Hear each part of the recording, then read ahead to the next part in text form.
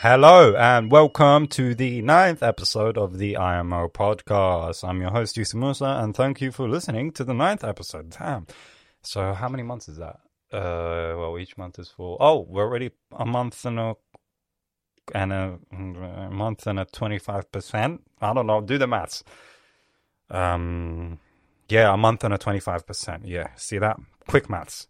How you guys been, man? Hope everything's going okay with you guys. Trying to open this protein shake. Sorry. I just need the chocolate at the moment. Yeah, how you guys been? Hope you guys doing well. Hope everything's going okay. Hope you guys enjoying the sun if you're living in the UK, and if you're enjoying the sun most of the time if you're living in other countries, including, California state, US or Spain. Oh God, Spain's dealing with a corona pandemic. It's the second wave, aren't they? Well, not really a second wave. It's the second wave of the first wave. That's a no McDonald's joke. Because the second wave means that it went to zero and then the second wave started. You get what I mean? But, yeah. I've been doing fine. I've been happy. I'm excited to record this. I don't know why. I've got really not much to say. I feel like I have a lot to say, not gonna lie, considering the day that I had today, which was a very strange day, very disappointing day, but, goddamn, I have such a radio voice right now. I'm so giddy and happy. It's crazy. Sorry for, I'm not being fake, it's just excitement. Wake up and buy my blah, blah, blah for $2.99. You know what pissed me off? Those advertisers, that fucking Derek Moneyberg. I swear God, if I see another Derek Moneyberg advertisement on YouTube, I'm gonna kill myself. But yeah, no, listen, I can't avoid Derek Moneyberg. But yeah, hope you guys doing well. I'm doing well, despite the ups and downs of life. Just meditate. I feel very happy and very, very excited. And listen, I feel like I'm Russell Brand in a weird way at the moment. Just like, oh, everything's happy if we just care about oneness and everything and consciousness and we spread the wealth and all that stuff, then life would be great. See, I understand everything. I've read 4 books and I look like I know my shit. But deep down, I know I don't know my shit. I've been called wrong so many times. I've been, all I am is just seeking knowledge and all that bullshit. I feel like Russell Brand. I feel like a lot of motivational socialist bullshit is going to come out of my mouth. Plus, I'm wearing what really helps is that I meditate. I do the same type of meditation that Russell Brand does, and I've been doing it for as long as him, actually, which is quite a strange relationship. But what makes this weird is that I'm wearing a tank top, which is a signature Russell Brand sort of look, but I'm not wearing like a beaded necklace and some fucking with my the deepest V-neck that mankind can ever sew, or like I don't know. I have muscles. I say that I have some muscles compared to Russell Brand. I think I can fuck the guy up. I bet I can fuck up Russell Brand. Like if me and Russell Brand go in a fight, I bet I can fuck him up. I got a buzz cut. He's got long hair. I'm already winning. I just pull that hair and just keep smacking it with my tight knees. But yeah, I'm wearing a tank top, but I'm not wearing like typical Russell. I'm wearing a Kevin Garnett Celtics. If you know Kevin Garnett, he's the. Have you ever seen the movie? The most modern, memorable one is the movie Uncut Gems with Adam Sandler, and Kevin Garnett plays himself in that movie, and. I'm wearing the jersey where he won the championship with Doc Brown. Doc Brown, and I forgot the roster of the Celtics back in the day. Shit. It was Kevin Garnett, Ray Allen, the guy who was at the Lakers point guard, Rondo, and who else? Oh, and he works for the other fuck. I forgot the roster, but yeah, I'm wearing that jersey. Got it from my older brother Musa. Yeah, fucking love that guy. Yeah, I'm wearing that. I had a crazy week. I had a fucking crazy week. Today, let's talk about today. Again, yeah, I'm really enjoying this tank top. It's a champion one as well. It's a medium and it's a champion. I think I can sell this at thrift stores for a pretty good price, but it's not mine. My brother gave it to My older brother gave it to my little brother, because and then he can wear it when he grows out. But meanwhile, I'm just gonna enjoy it. I'm just gonna enjoy wearing it. It looks good on me. I like it, despite the fact that my arm has a half tan sort of thing going on. I don't know if it's half tan or if it's just the hair shadow, because the lower bit of my arm, the one nearer to my hands, it just has a lot of hair. But I don't think it's hair shadow. I think it's just contact to sun, and the other part is just like, the white. I have olive skin tone, so I like the melanin, as many would say. Melanin. Jesus, I'm such a radio personality. Oh my god. Melanin, but melanin. So yeah, so I look like I'm a step away from being an albino. If you look at my arm, if that's a good way to describe it. What did I do today? I had woke up, had my breakfast, did the usual chores, meditated, and the main bullshit. Also had scrambled eggs as usual, because I like that protein in the morning. Watched Hunter x Hunter with my little brother. I don't watch anime, but sometimes he just has it on. Listen, I like anime. It's not like I don't like it. I like it, but my problem is I can't sort of dedicate myself to watching it. It's just too many episodes, too many fillers, and it's like I'm not good with following TV shows. If you recommend a movie to me that seems interesting, I'm gonna watch it. But if it's a TV show, I'm like, oh god, this guy's gonna put me through a roller coaster of emotions, and I can't be asked to do that. Oh, cliffhanger on the 10th episode. Oh, cliffhanger solved on the 11th episode. Wait another 2 weeks for the finale. The finale shit. What the fuck did Jon Snow do? That's the problem with TV shows. I will get disappointed. I'm afraid after that Game of Thrones finale, mate. Here's the rule. Here's the fucking rule when it comes to TV shows now. For me, personally, it's the Chris Stuckman rule. If you guys don't know Chris Stuckman, he's a very good film critic on YouTube. I think he has 1.8 mil subscribers. So go follow him. He's one of my favorite YouTubers. Told me the value and what good films are, and took me. I've shared a lot of good memories in the cinema with my mates, and dates and all that shit out of his film recommendations. So yeah, go watch the guy. He's pretty good. But he has this rule, which is don't watch a series. I don't watch a series unless it's just fully done and there's no bad thing going on in between, because there's a fear that I might get disappointed at the end, which is exactly what happened at Game of Thrones. I should have waited until the show has finished, but because of FOMO and because I only got into Game of Thrones because I saw that there was sex in it, and I got bored of porn because porn became so repetitive for me. So I decided to maybe, hey, let's spice up the creativity and see some dragons fucking. Granted, I didn't see dragons fucking, but I saw a Lady of Dragon butt naked and getting raped, but that's a bad scene. But it was Khal Drogo, so that guy can fuck anyone and he'll get away with it.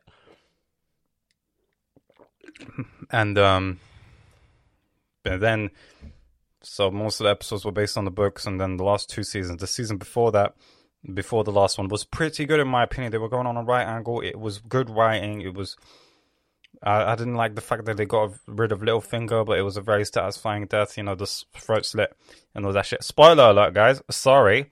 Throat slit and all that shit.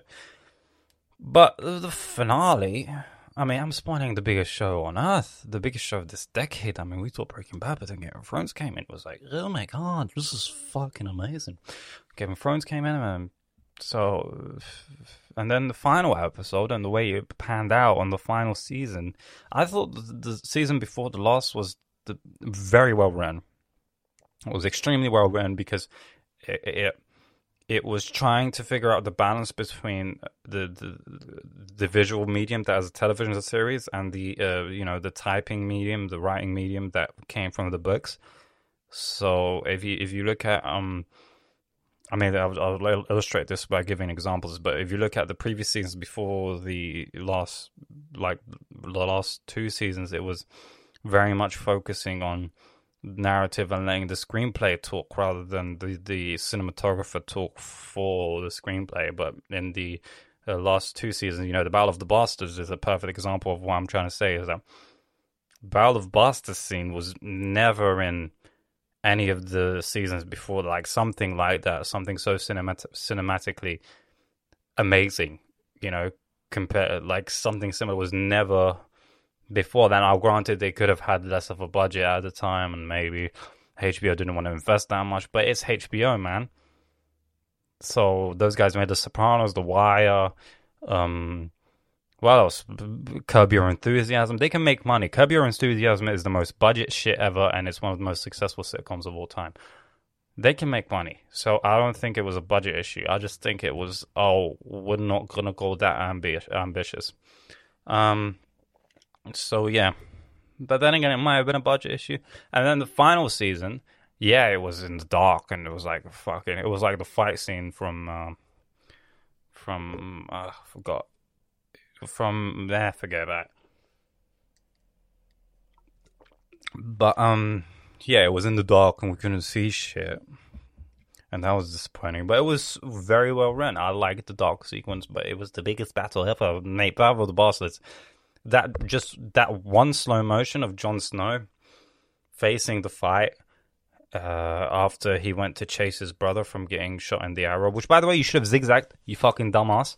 Do you not play Apex? Have you never played no, do you not play?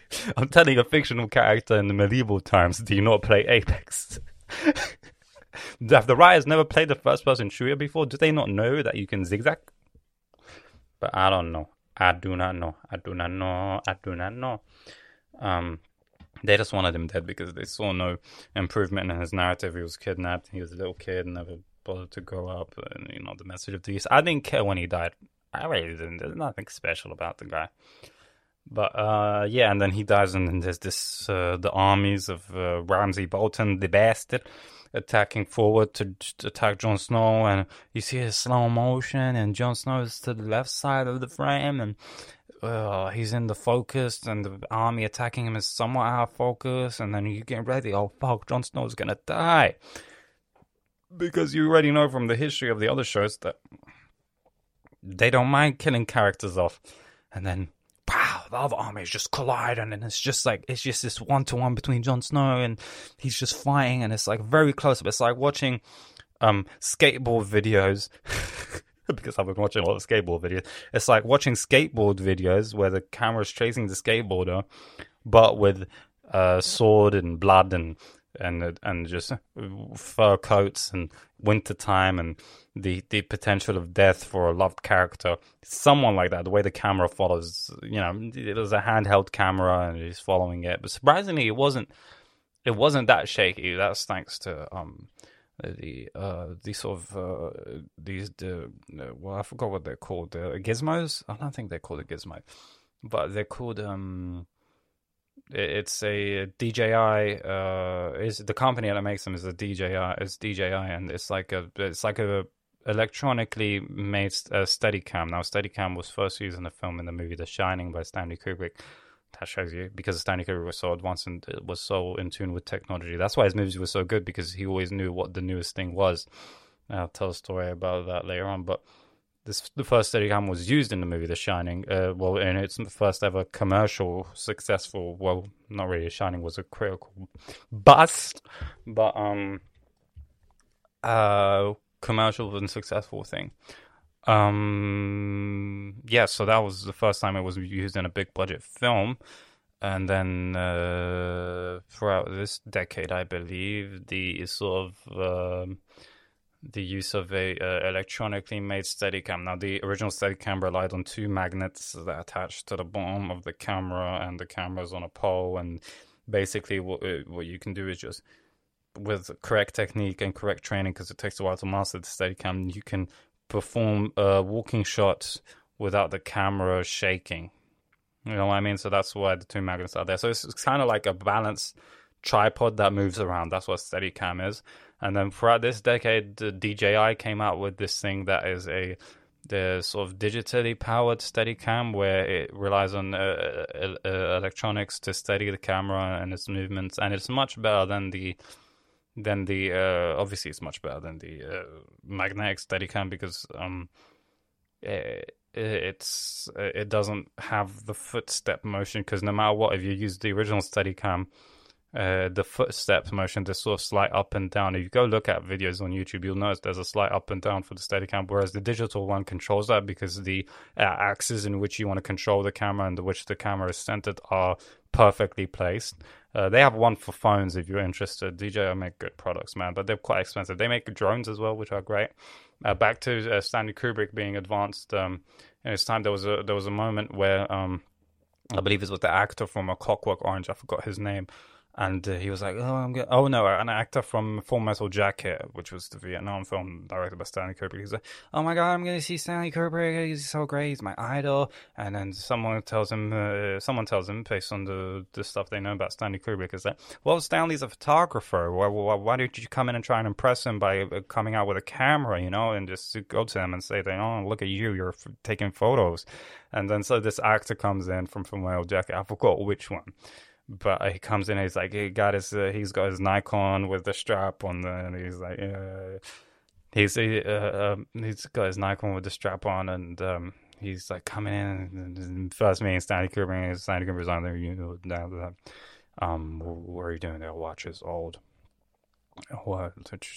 Beat that crap, I'll show you something new. So he's coming in to impress him, and it failed.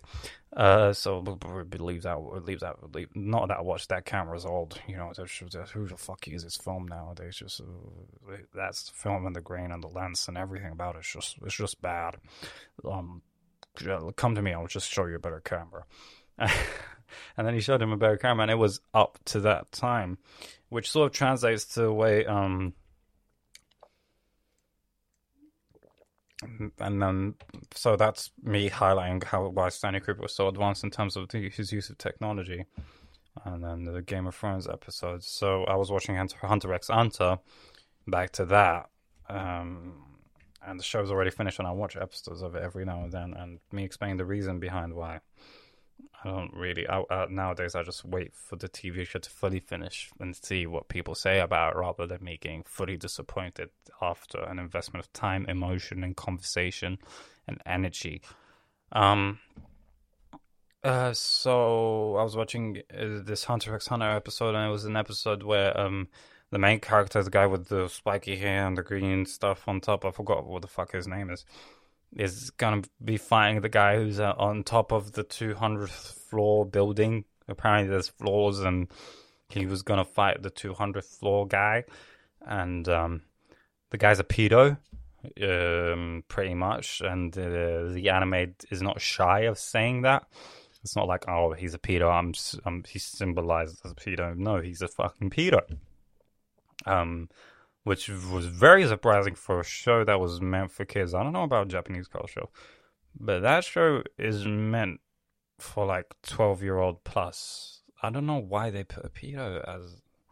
Yes, he's the main villain, but he's in a way he's made as an admirable villain. He's not like a Frieza from the Frieza saga in Dragon Ball, where it's just like just an asshole, or like a Sauron, where he's just bad. He just embodies evil, like a Sauron from Lord of the Rings, not from Dragon Ball. Don't get those two mixed up. Is it Saruman or Sauron? Saruman is the wizard. Sorry, Lord of the Rings fans, the Eye of Sauron. Yes, I am right. Saruman is the motherfucker who fucks up Ian McKellen and Gandalf, obviously, and all that shit.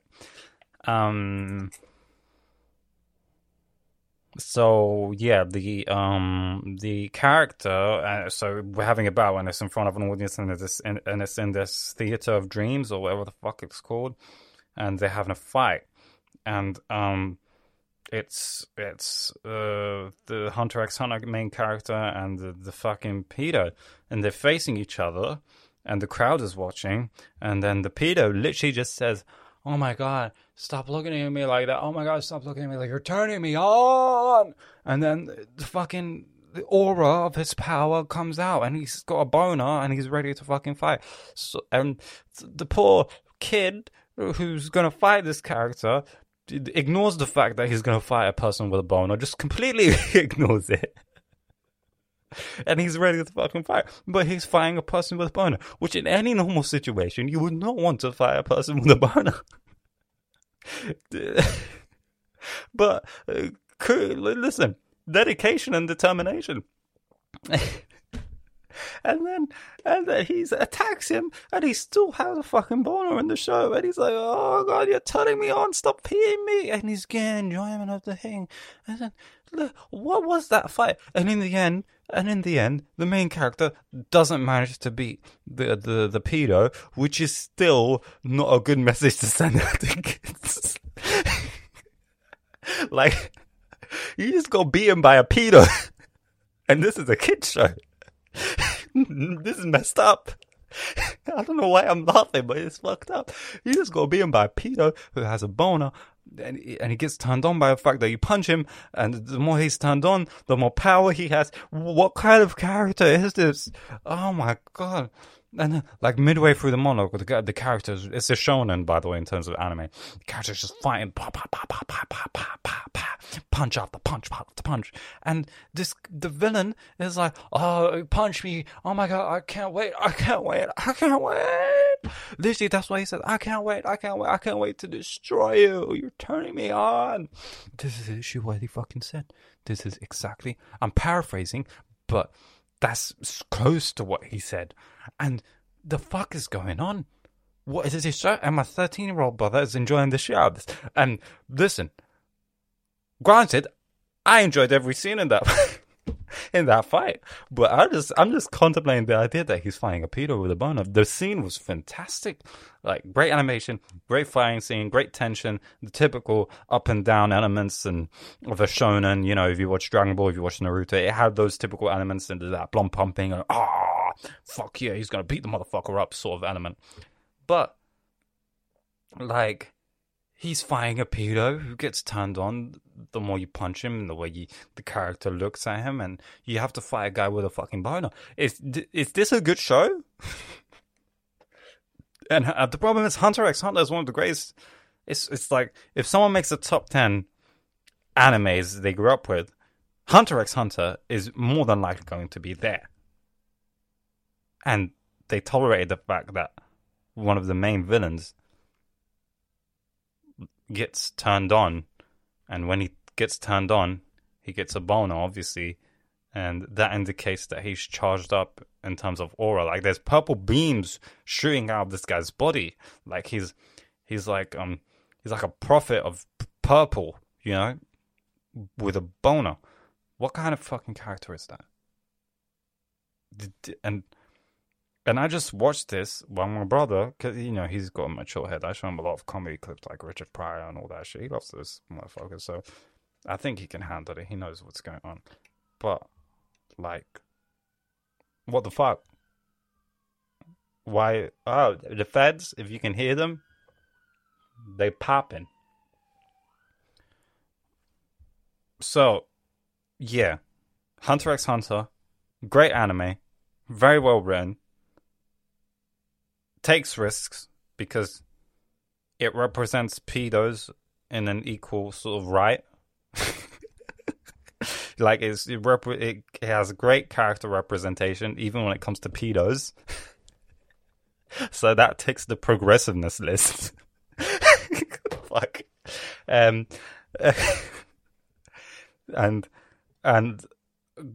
characters are great. I love Killua. He's drippy. I love the main character. Also, there was a scene, I forgot what the main character's name is. There was a scene where, congratulations, the teacher, you know, that teaches them. There were 3 students. Killua, who has white hair, the main character who has a spiky hair with the green tips, and there's a character wearing a gi 24/7, and he's a red belt, and he's got, like, if you have a red belt, you've already graduated, and you're this little, like, come on. And then the sensei comes up and tells him, "Congratulations, both of you have mastered the nin." Whatever the nin is, it's like the energy, you know. It's like the sort of power ranking that Dragon Ball has. Both of you have mastered your nin. But the character with the gi and red belt was like, "But hey, what about me?" Have I not mastered my nin? And he's like, no, sweet child, you have not yet, but you still have time. And so he just passes the two main characters for the sake of going through like 10 episodes. Because apparently my brother told me it's like 10 episodes to build this fight scene. And in the end, the main character loses. I'm like, and the main character is some weird fucking character who fights with a boner. Fighting with a boner. Like, what the fuck? But I just felt sorry for the guy with the gi. He's like, what about me? Did I not get did I not master my nin? No, sweet child, you have not yet. What the fuck?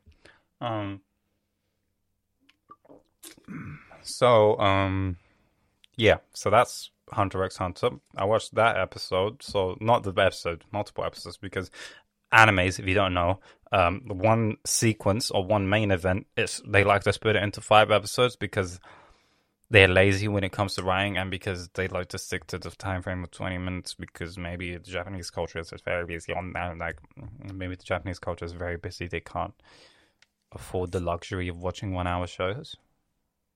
Maybe that's why Japan's so cool and racist. Well, not racist. They just prefer homogeny. That racist sort of. I don't know. They just don't like. I don't know. Maybe they're not. God knows. God only knows. I take back the racist Japan thing. That was just. Maybe they are. I don't know. I've heard some people say that. They're very like homogenous. Yeah, that's the word. Homogenistic. Look at me. Oh my god. I have the radio voice and I say homogenistic and homogenous and shit. So yeah, watch that. And then I had a microsuction appointment, which was the highlight of my day. It's like, oh my god, microsuction for ears, not prostitutes. My penis is not that small. What's it called? I was trying to say that with the most serious face and not make a laugh, but that got me. I have microsuction for my ears because of earwax, earwax removal procedure. It's called microsuction, where they insert a sort of suction hoover thing. Yeah, I go there. And now, keep in mind, before any microsuction treatment, you got to sort of lubricate or soften the earwax with olive oil or hydrogen peroxide. Now, for me, because I'm extra with everything, including this one, I'm extra with everything. I decided to go for the hydrogen peroxide because that's the strongest one. I was like, fuck it, I want to get rid of this earwax, and I'm paying 55 quid for this procedure. I want to get the most out of it. I don't want to have a double payment sort of thing where I'm like, oh no, the earwax wasn't fully removed. There's still some bits left. Maybe come back in a couple of days while you still have the olive oil, and then we'll be able to do that. But in Specsavers, which is the place I did it, it would be like a couple of weeks. I don't have to wait for an ear block. This was the hypothetical situation. I went for the strongest one. Got that hydrogen peroxide in my ear. Did it twice a day, 10 minutes on each ear for a period of 6 days. And so that's Tuesday 18th.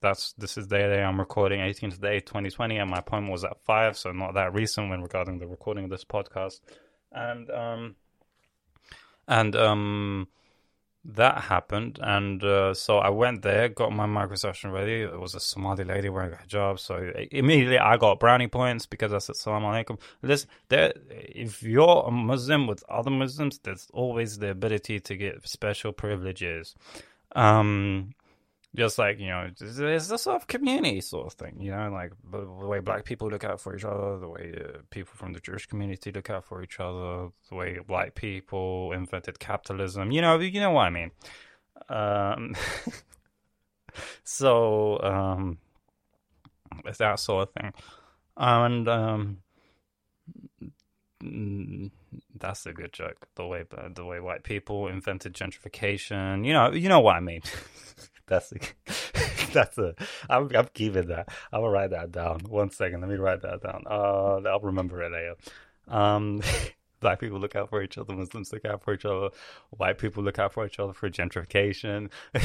That's a fun one.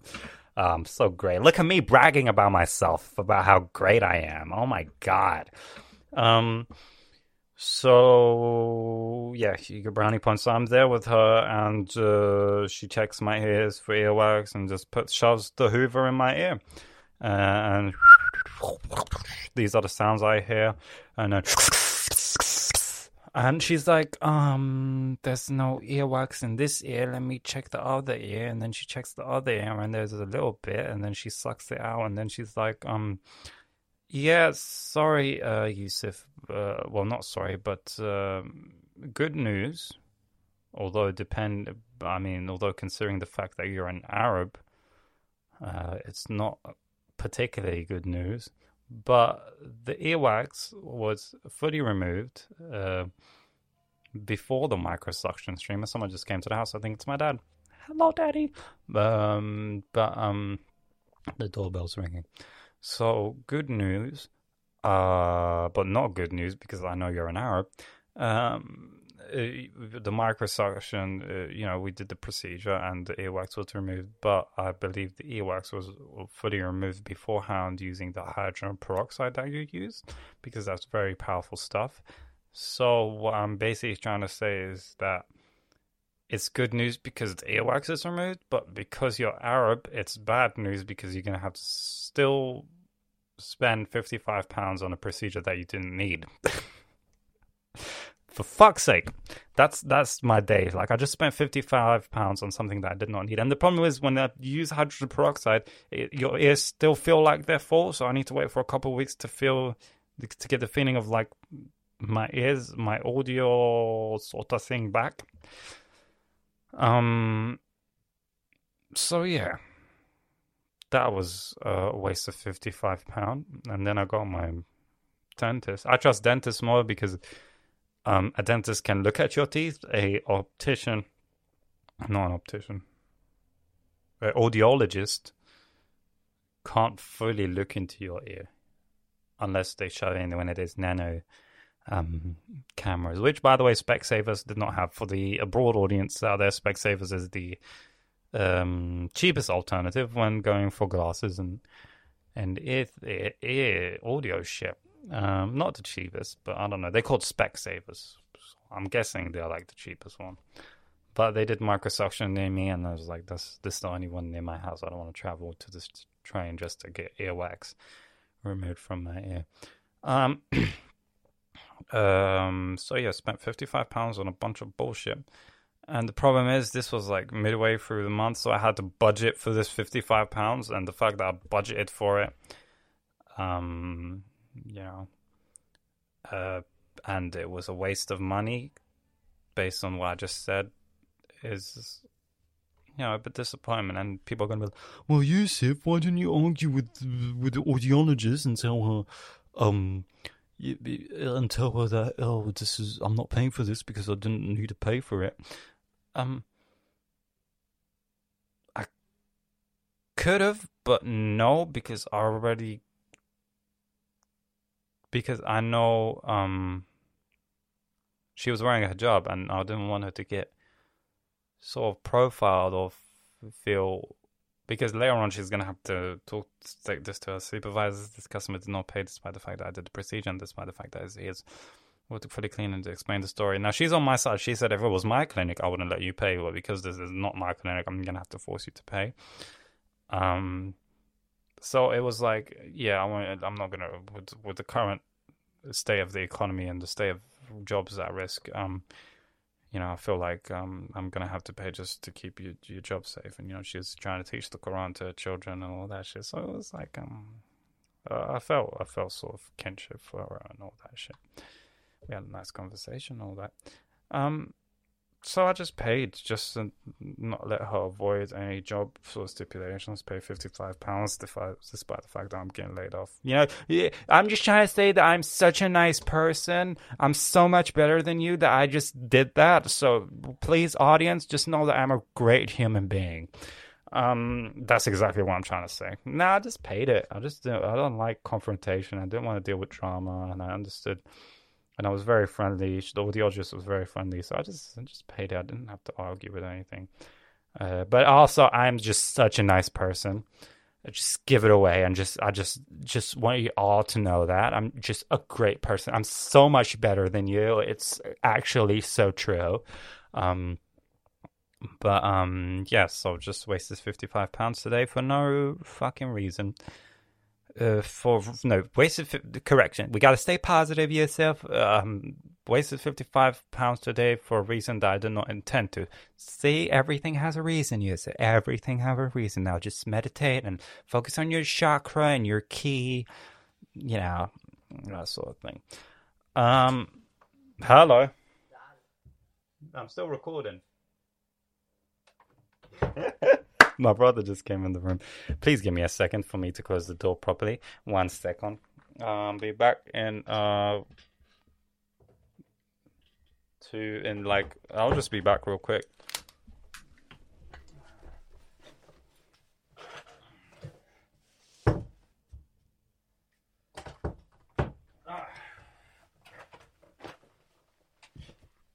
I'm back. Sorry for keeping you. I know you missed me for a period of I don't know what the period was. 5 seconds.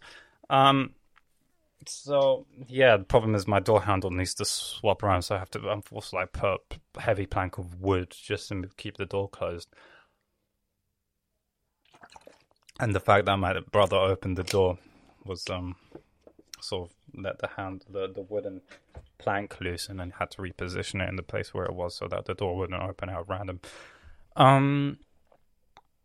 So yeah, back to the story. We spent £55 out of sheer kindness. Like, I'm such a great person. So that happened today. What happened the rest of the week? Worked on Sunday. Didn't work on Saturday because I was just really tired. I just couldn't. I had a really crazy week about which I'll probably highlight some of the stuff that happened. I had a really crazy week before that, and I just need a rest and a relaxation. I didn't want to deal with people ordering me around. I just want to experience freedom, which is why I love doing this podcast, because I can just be free to express myself in a lot of ways.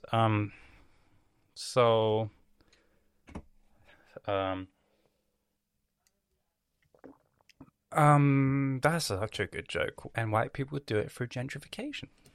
Don't steal that shit. I'm writing that down. So I worked on Sunday. Sunday was great. Just busy day, friendly people, great managers. The good managers were there. Saturday I just slept. I woke up at 7, and then I decided I'm not gonna go. So I woke up at. So I had a nap, woke up at 10 to call my manager, because I have to call my manager to tell him I'm sick, because that sort of confirms it. And then I didn't get paid for the day. So who cares? That happened. Call my manager. But I just needed that break. And then throughout the week, a lot of crazy shit happened. Some of it is private. I can't really mention it, sorry, but I'll say this: I got caught drinking by my mother, and which was horrifying. Which was the thing that sort of made me postpone. If you listen to the previous episode, is the reason why the post for episode 8 was delayed to a Thursday rather than a Wednesday, because I had to just reconsider. Just had to deal with it, and I got caught drinking by my mom.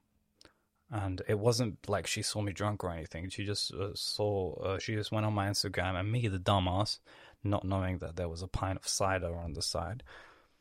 Not knowing that there's a pint of cider on the side, told her, because it was a separate post where I was like, I was playing Operations with my friends, so that was the main subject of the post. But I didn't know there was a pint of cider, so my mom saw it, and then she saw that there was a pint of cider on there, and then she just saw that I was drinking. And, yeah, I had no defense. I told her, yeah, I've drank and all that shit. And then I told her I'm not gonna do it anymore, which is why I decided to go straight edge. If you listen to my previous episode. So that happened, and which is why I've decided to go straight edge, not because of my parents, but because I thought about it, and that's like I've done it all, done everything from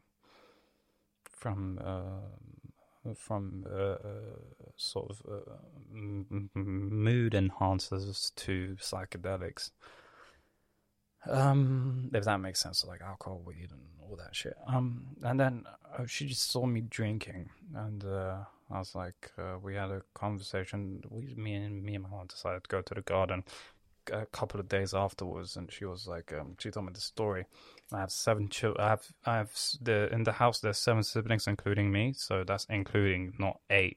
So it's 7. So 6 without me. If you want to do the maths, and I remember a story when I told her, well, how was it like? Because I never knew my grandmother, despite the fact that everybody knew how powerful of a human being she was. I just never knew it because I was so young. So my mom told me a story about my grandmother. And she was like, when on the day you were born, your grandmother was like, your grandmother was to your dad, and she's like, this is the guy who's gonna carry your name. This is the guy you're going to be proud of as your son, despite the fact that he has 7 children. And I don't know why she said that. I don't know. And then I just felt like, no, I'm an imposter. I've drank, I've smoked weed, I've done all this shit. Well, how am I the one who's gonna? I've done in a Muslim household. That's like son abandoning, like abandonment. You're a disappointment to the family if you do that as a Muslim. I just want to highlight that. And then, me being Muslim and all that shit. White people will be like, oh my God, he just drank and smoked weed and did pot. I'm like, come on. But no, as a Muslim, this is like serious stuff. And so I was like, Mom, I don't think I'm the person to pick the family up. I'm not perfect. And then I told her, I've smoked weed, I've done alcohol, I've done everything. And it was a very powerful moment between me and my mom, where I just said that, and I felt free, because I'm no longer holding a secret. And I told her I'm never going to do it again. I promise, and I'm promising myself I'm never going to do it again, because I just don't see the point of it anymore. I just don't see the uses. If it's just a lower anxiety levels, I just rely on meditation. It's a natural way to get the sort of high, to get a positive sort of innate high. So yeah, I just said that to my mom, and it was a very powerful moment. She cried, she's disappointed, but I think the fact that I was honest sort of numbs the pain. I just had to say I'm only flesh and blood. I make mistakes. So yeah, I said it. The trust barrier between me and her is gone. Like, she doesn't trust me when I go out anymore, which is a factor that I have to risk as well. Yeah, so I did that. I just let that go off my chest, and it felt very powerful. It felt very freeing, and it felt like I wasn't. It's like, it's better for me to tell her rather than someday someone listens to this podcast and be like, "Hey, Yusuf did this and this. Did you know?" So it's better to come out of my mouth, because then she said, yes, he's told me, he's done it, and he promised me he's going to do it before, as of last week. And the dates preceded as of episode 8, So yeah, that was a very powerful moment. Which, if you're a Muslim who deals with that stuff, who smokes weed and drinks and all that shit, it's a tough battle, man. It's a tough battle. I chose the toughest way to get rid of the battle, the easiest and toughest way at the same time, because I just said, fuck it, I'm leaving it, and I'm gonna admit that I've done these. But you're doing it for the sake of it, you do it for the enjoyment of it, or for I don't know why you do it, like smoke weed and all that shit, for the camaraderie, because there is a massive camaraderie element to it. It's a tough battle. I feel sorry for you. That's a problem. That's an issue that you will have to resolve yourself and see how you sort it out later on within your life. And yeah, man, it's a tough battle. If you're Muslim growing up in the Western world and you've done all of this stuff, then Good luck on you, bro. It's not a bad thing. You know it's not a bad thing doing it. But for your parents, it's a massive disappointment. And I don't know. I just said it to my parents. Depending on how strict your parents are, because in many families, this is punishable by exile.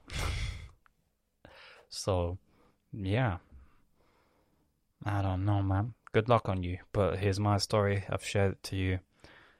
And I hope you figure out a way to maneuver around the religious guilt, because that's a powerful thing, man. Religious guilt is a powerful thing that us Muslims deal with, Catholics deal with, Jews deal with, Christians, not all of them, but Catholics definitely do deal with religious guilt.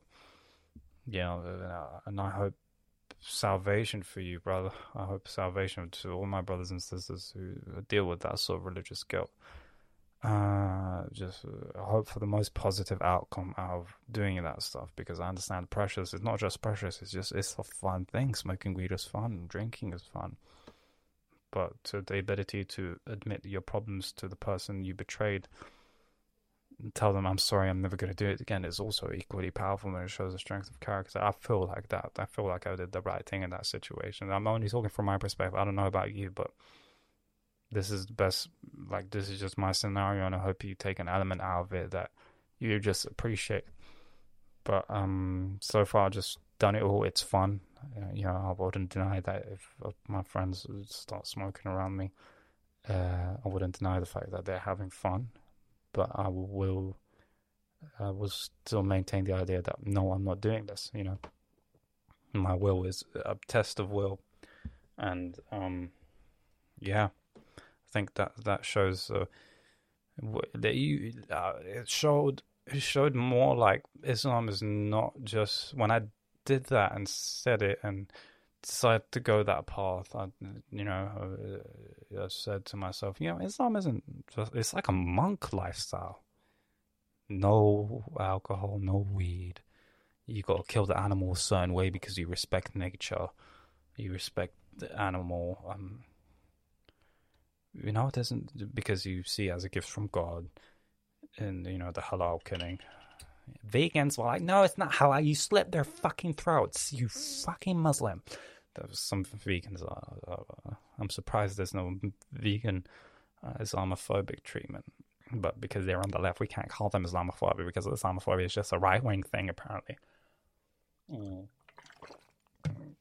But I'm pretty sure there's a lot of vegans who are like, these Muslims, they just slit their throats. It's so egregious and disgusting. I'm sure there's some vegans out there. Shout out to those vegans. If you know anyone, tell them to fuck off. Yeah,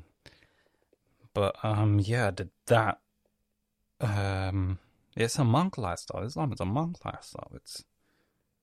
It's not something that it's like converting into it. If you ever convert into it, good luck, man. Good luck on that spiritual journey, because it's going to be a very powerful one. And if you're someone who's sort of stirred away from it and has decided to go back to it, go for it, man. It's a powerful thing. Just go back. Oh, they're yelling outside my room.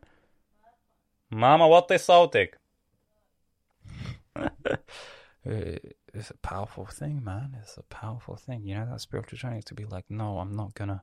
And it's a Buddhist thing, because there's sort of self-destructive elements like weed and alcohol. They're self-destructive in a sense, because you're running away from your problems. A lot of people that I know smoke weed are very troubled mentally, and they use it to run away from their problems. I'm not stereotyping, because the people I've been around, they do it for the fun and for the escapism of it. I don't see any other reason. Maybe a spiritual thing, but a lot of, like Wiz Khalifa smokes weed for spiritual reasons. I know Dave Chappelle smokes it for spiritual reasons. But in terms of how the friends that I've done it with, it's more like, it's a hangout thing. So, yeah. It's a monk lifestyle, and it requires a tremendous strength of will to just be like, no more. No mas. If you remember Eto. I think it was Eto from when he was in Barcelona, where he was like, no mas, no more racism. And yeah, that's it. So I did that, and because of that, I didn't go to DND on on Thursday because I just felt like, I'm just fresh into this decision, and the firmness of my decision to do this is not steady, and because I only decided it the day before. This was on the Wednesday, the events that I'm talking about, where I just confessed to my mom, and D&D was on a Thursday. So the firmness of the decision wasn't as strong. So, and because all my friends at D&D drink and smoke weed, and they always have weed with them, and I told you on my previous episode where, just watch my previous episode, listen to it, sorry. So yeah, I just didn't want to, I just wanted to firm the idea and think about it, and I'm like, yeah, let's go with this monk lifestyle. The fact that the largest religion in the world is a monk sort of lifestyle is very much beautiful in a way. But, we still have our troubles. Many people argue that Islam isn't a religion of peace. It's how you decide to define it. But I don't know my definition on it, if you want to ask me. But there is a peaceful element to it, and you want to take that, and take that.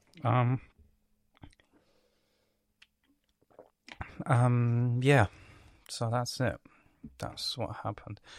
And because of the episode delay, I also went on like a spiral sort of turn. My from previous, when I published episode 7, my trajectory was going pretty high. I was on in terms of the growth was pretty high, and then because of the delay of episode 8, which was the previous episode, it fucked up the trajectory of like growth.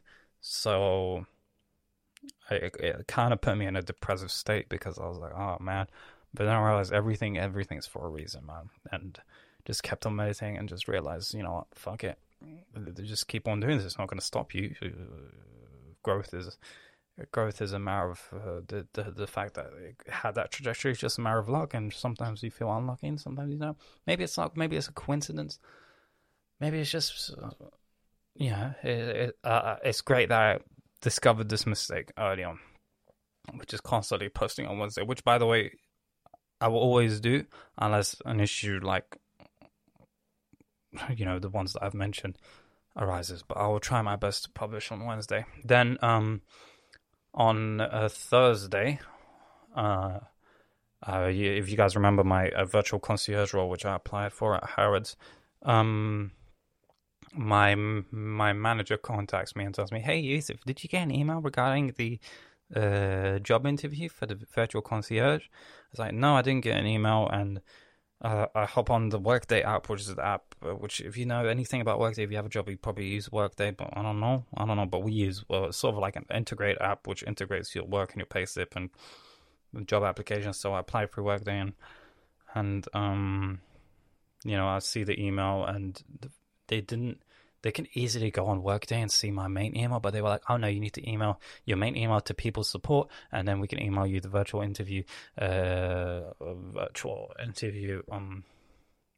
concierge interview invite. I'm like, okay, we'll do that. So I'm literally like, I find the email at 4 p.m. and the deadline is at 5, so I'm literally just nervous as fuck. Am I going to miss out on this? God, the week can't get any worse. So say that, and then I send the email, and thank the heavens, my manager tells me, don't worry, there's other people dealing with this at the moment, or they might be an extension. So I just get the email and say like, oh, Yusuf, don't worry, Yusuf, there's been an extension, you can do this on Monday. But I decided to do it on Friday. It was Friday, not Thursday today. That was just these events came to fruition. So I'm getting ready, I'm getting prepared. Now, keep in mind, this is not like a face-to-face interview. At the start, I thought, oh my God, I can start the interview whenever I want. Man, Harrods are baller, bruv. Jeez. So there's a certain person right in front of ready at any moment for me to take the interview. It's when I want, not when they request it. That's fucking baller. That's what I thought, but then I realized, nah, no way, this has to be with a robot, and it was with a robot. So I do that interview. Now, this is not like the main interview. This is like an entry interview. So I'm telling them I borrow my webcam because I'd rather do it on my PC where there's a mic and I know I'm in a comfortable position. I know this chair. I know this fan right on my right. I know where my switch is. It's a comfortable position. I've spoken for hours here. So I decided to do it there because I got nervous. It's a job interview, and I've never been in a proper job interview, and this wasn't a proper one, but still, it was still a job interview. Like, I've never been. Most of our jobs just came out of me trialing for someone. Like, my first job that I got was obviously with my dad, but later on, my first job that I got was via work experience, and the guy just decided to hire me. Because he saw I was confident, and then this Harris job just came because I was temporary staff at the time. I've already proven myself to them, and they just decided to hire me as permanent without the need for an interview. I just sent in a CV and wrote a cover letter as to why I want to work at the gift shop. They just got hired. There was no interview process whatsoever, and this was an interview process, so I was nervous. So I was like telling everyone in the house, everybody shut the fuck up. Don't make any noises. I've got an interview with a robot. And then it later on translated to me trying to explain to them for like a minute and a half what this interview with the robot is. And then she's like, and I'm like, okay, we are gonna be silent. Wish you best of luck. Make sure you do the Qul Huwallahu Ahad thing. And then so I get ready. I borrow my webcam from my sister. I don't have a webcam, by the way. I wish I had one, but I had to borrow one from my sister. And she has a webcam because her job gave it to her for free. Well, because she's working at home at the moment. So I take the webcam, set up everything, and yeah. Okay, I'm ready. I click. I do practice questions just to figure out my angle. I make sure the webcam angle doesn't show the cluttered bits of my room because I was too lazy to clean it. And I make sure like not a lot of shit showing. And then I record. And bam, I do the practice questions and get ready and get the angle of the camera ready, and then I start the genuine questions. And it's like, list, blah, blah, blah, blah. And it was one fucking question. I solved it. I think I did well. I just spoke and said what I think, which is what this podcast is. So maybe this podcast was just a message from the gods to train for this one interview. And it was one fucking question. Got stressed out because the job interview, just got stressed out for this job interview with a robot. And it was one question. So I go downstairs and tell my mom, yo, it was one question. And me and her laugh it out like mad. Because I was stressed out to the max. And I was like, one question. Stressed out to the max because I could have missed out on the interview, therefore making my attempt to get this job completely frivolous. And then once I got it, I was stressed out because maybe I won't get an extension. And then 20 minutes later, I get an extension email that you can do it on Monday, but I decided to do it now. And then I get ready. I practice for an hour on these practice questions, just trying to develop the literacy and the way to talk. I'm getting ready. Tell my family to shut the hell up. Don't be loud. And then, oh my God, I'm ready. I click. Stop the practice questions. Get ready. Set up the angle. Get ready. Lights, camera, action. Job interview with a robot. Robot asks a question. I answer the question. We're like a fucking ace. And then it's one question. What the fuck was that? That's the biggest, middle finger from God. This is what pisses me off. I don't like, if it's a good thing that happens, then it's a good thing. But if it's a bad thing that happens, but it's a good thing. But if it's generally a good thing, because A, the job interview was one question, but in my mind, I feel ripped off because of the effort that I put in, then that pisses me off, similar to the earwax situation. That's just, these are the things that annoy me. Like the not following the narrative of the story. You go work after the interview, you set up everything. The interview is with a robot. You realize that you might not get the job, and then you're interviewing the person, and then they tell you one question, and then, all right, done. Thank you for the interview. What the fuck was that? What the fuck was that? I'm incredibly lucky, but it's still fucked up. It's still annoying. So yeah, that's what happened on Friday. And then Monday, I have a broken MacBook, which is owned by my sister. I borrowed from her because her work gave her a MacBook, so I used this MacBook for uni, but it broke. And I've been hiding the fact that it's been broke ever since it broke because, I don't want to, I'm too nervous to say that to my sister and I don't want to stress her out. And then, because of the way I leeway around using the MacBook, everyone wants to borrow the MacBook. My brother wants to borrow the MacBook every time. And I'm like, it's broken. So I always leeway around it. And it raised suspicions to my sister. And then, later on that day, she says, "Oh, I want the MacBook," and then I tell her, "Okay, go and take it." It works. Just trying to me lie to her, despite the fact that I know she knows I'm lying. But hopefully, she gets the fact that she knows I'm lying. But she still wants to discover the fact that I am lying. So it was sort of a weird thing, and I was planning to fix it once I get my maintenance loan from uni. But unfortunately, the situation came to true, and then the MacBook is broken, and she discovered that, which is, my excuse was, hey, I didn't want to tell you because you're an independent woman and you work a lot and you deal with a lot of neuroticism and headaches of work and just obviously being a woman in a hijab and feeling like an imposter syndrome and all the stress that you deal with at work. I didn't want to add further stress, so I was gonna fix it once the maintenance loan comes. But obviously you can't lie. That was in Islam. That's what we call taqiyya. It wasn't a lie. It was a lie because I wanted to save someone from eternal doom.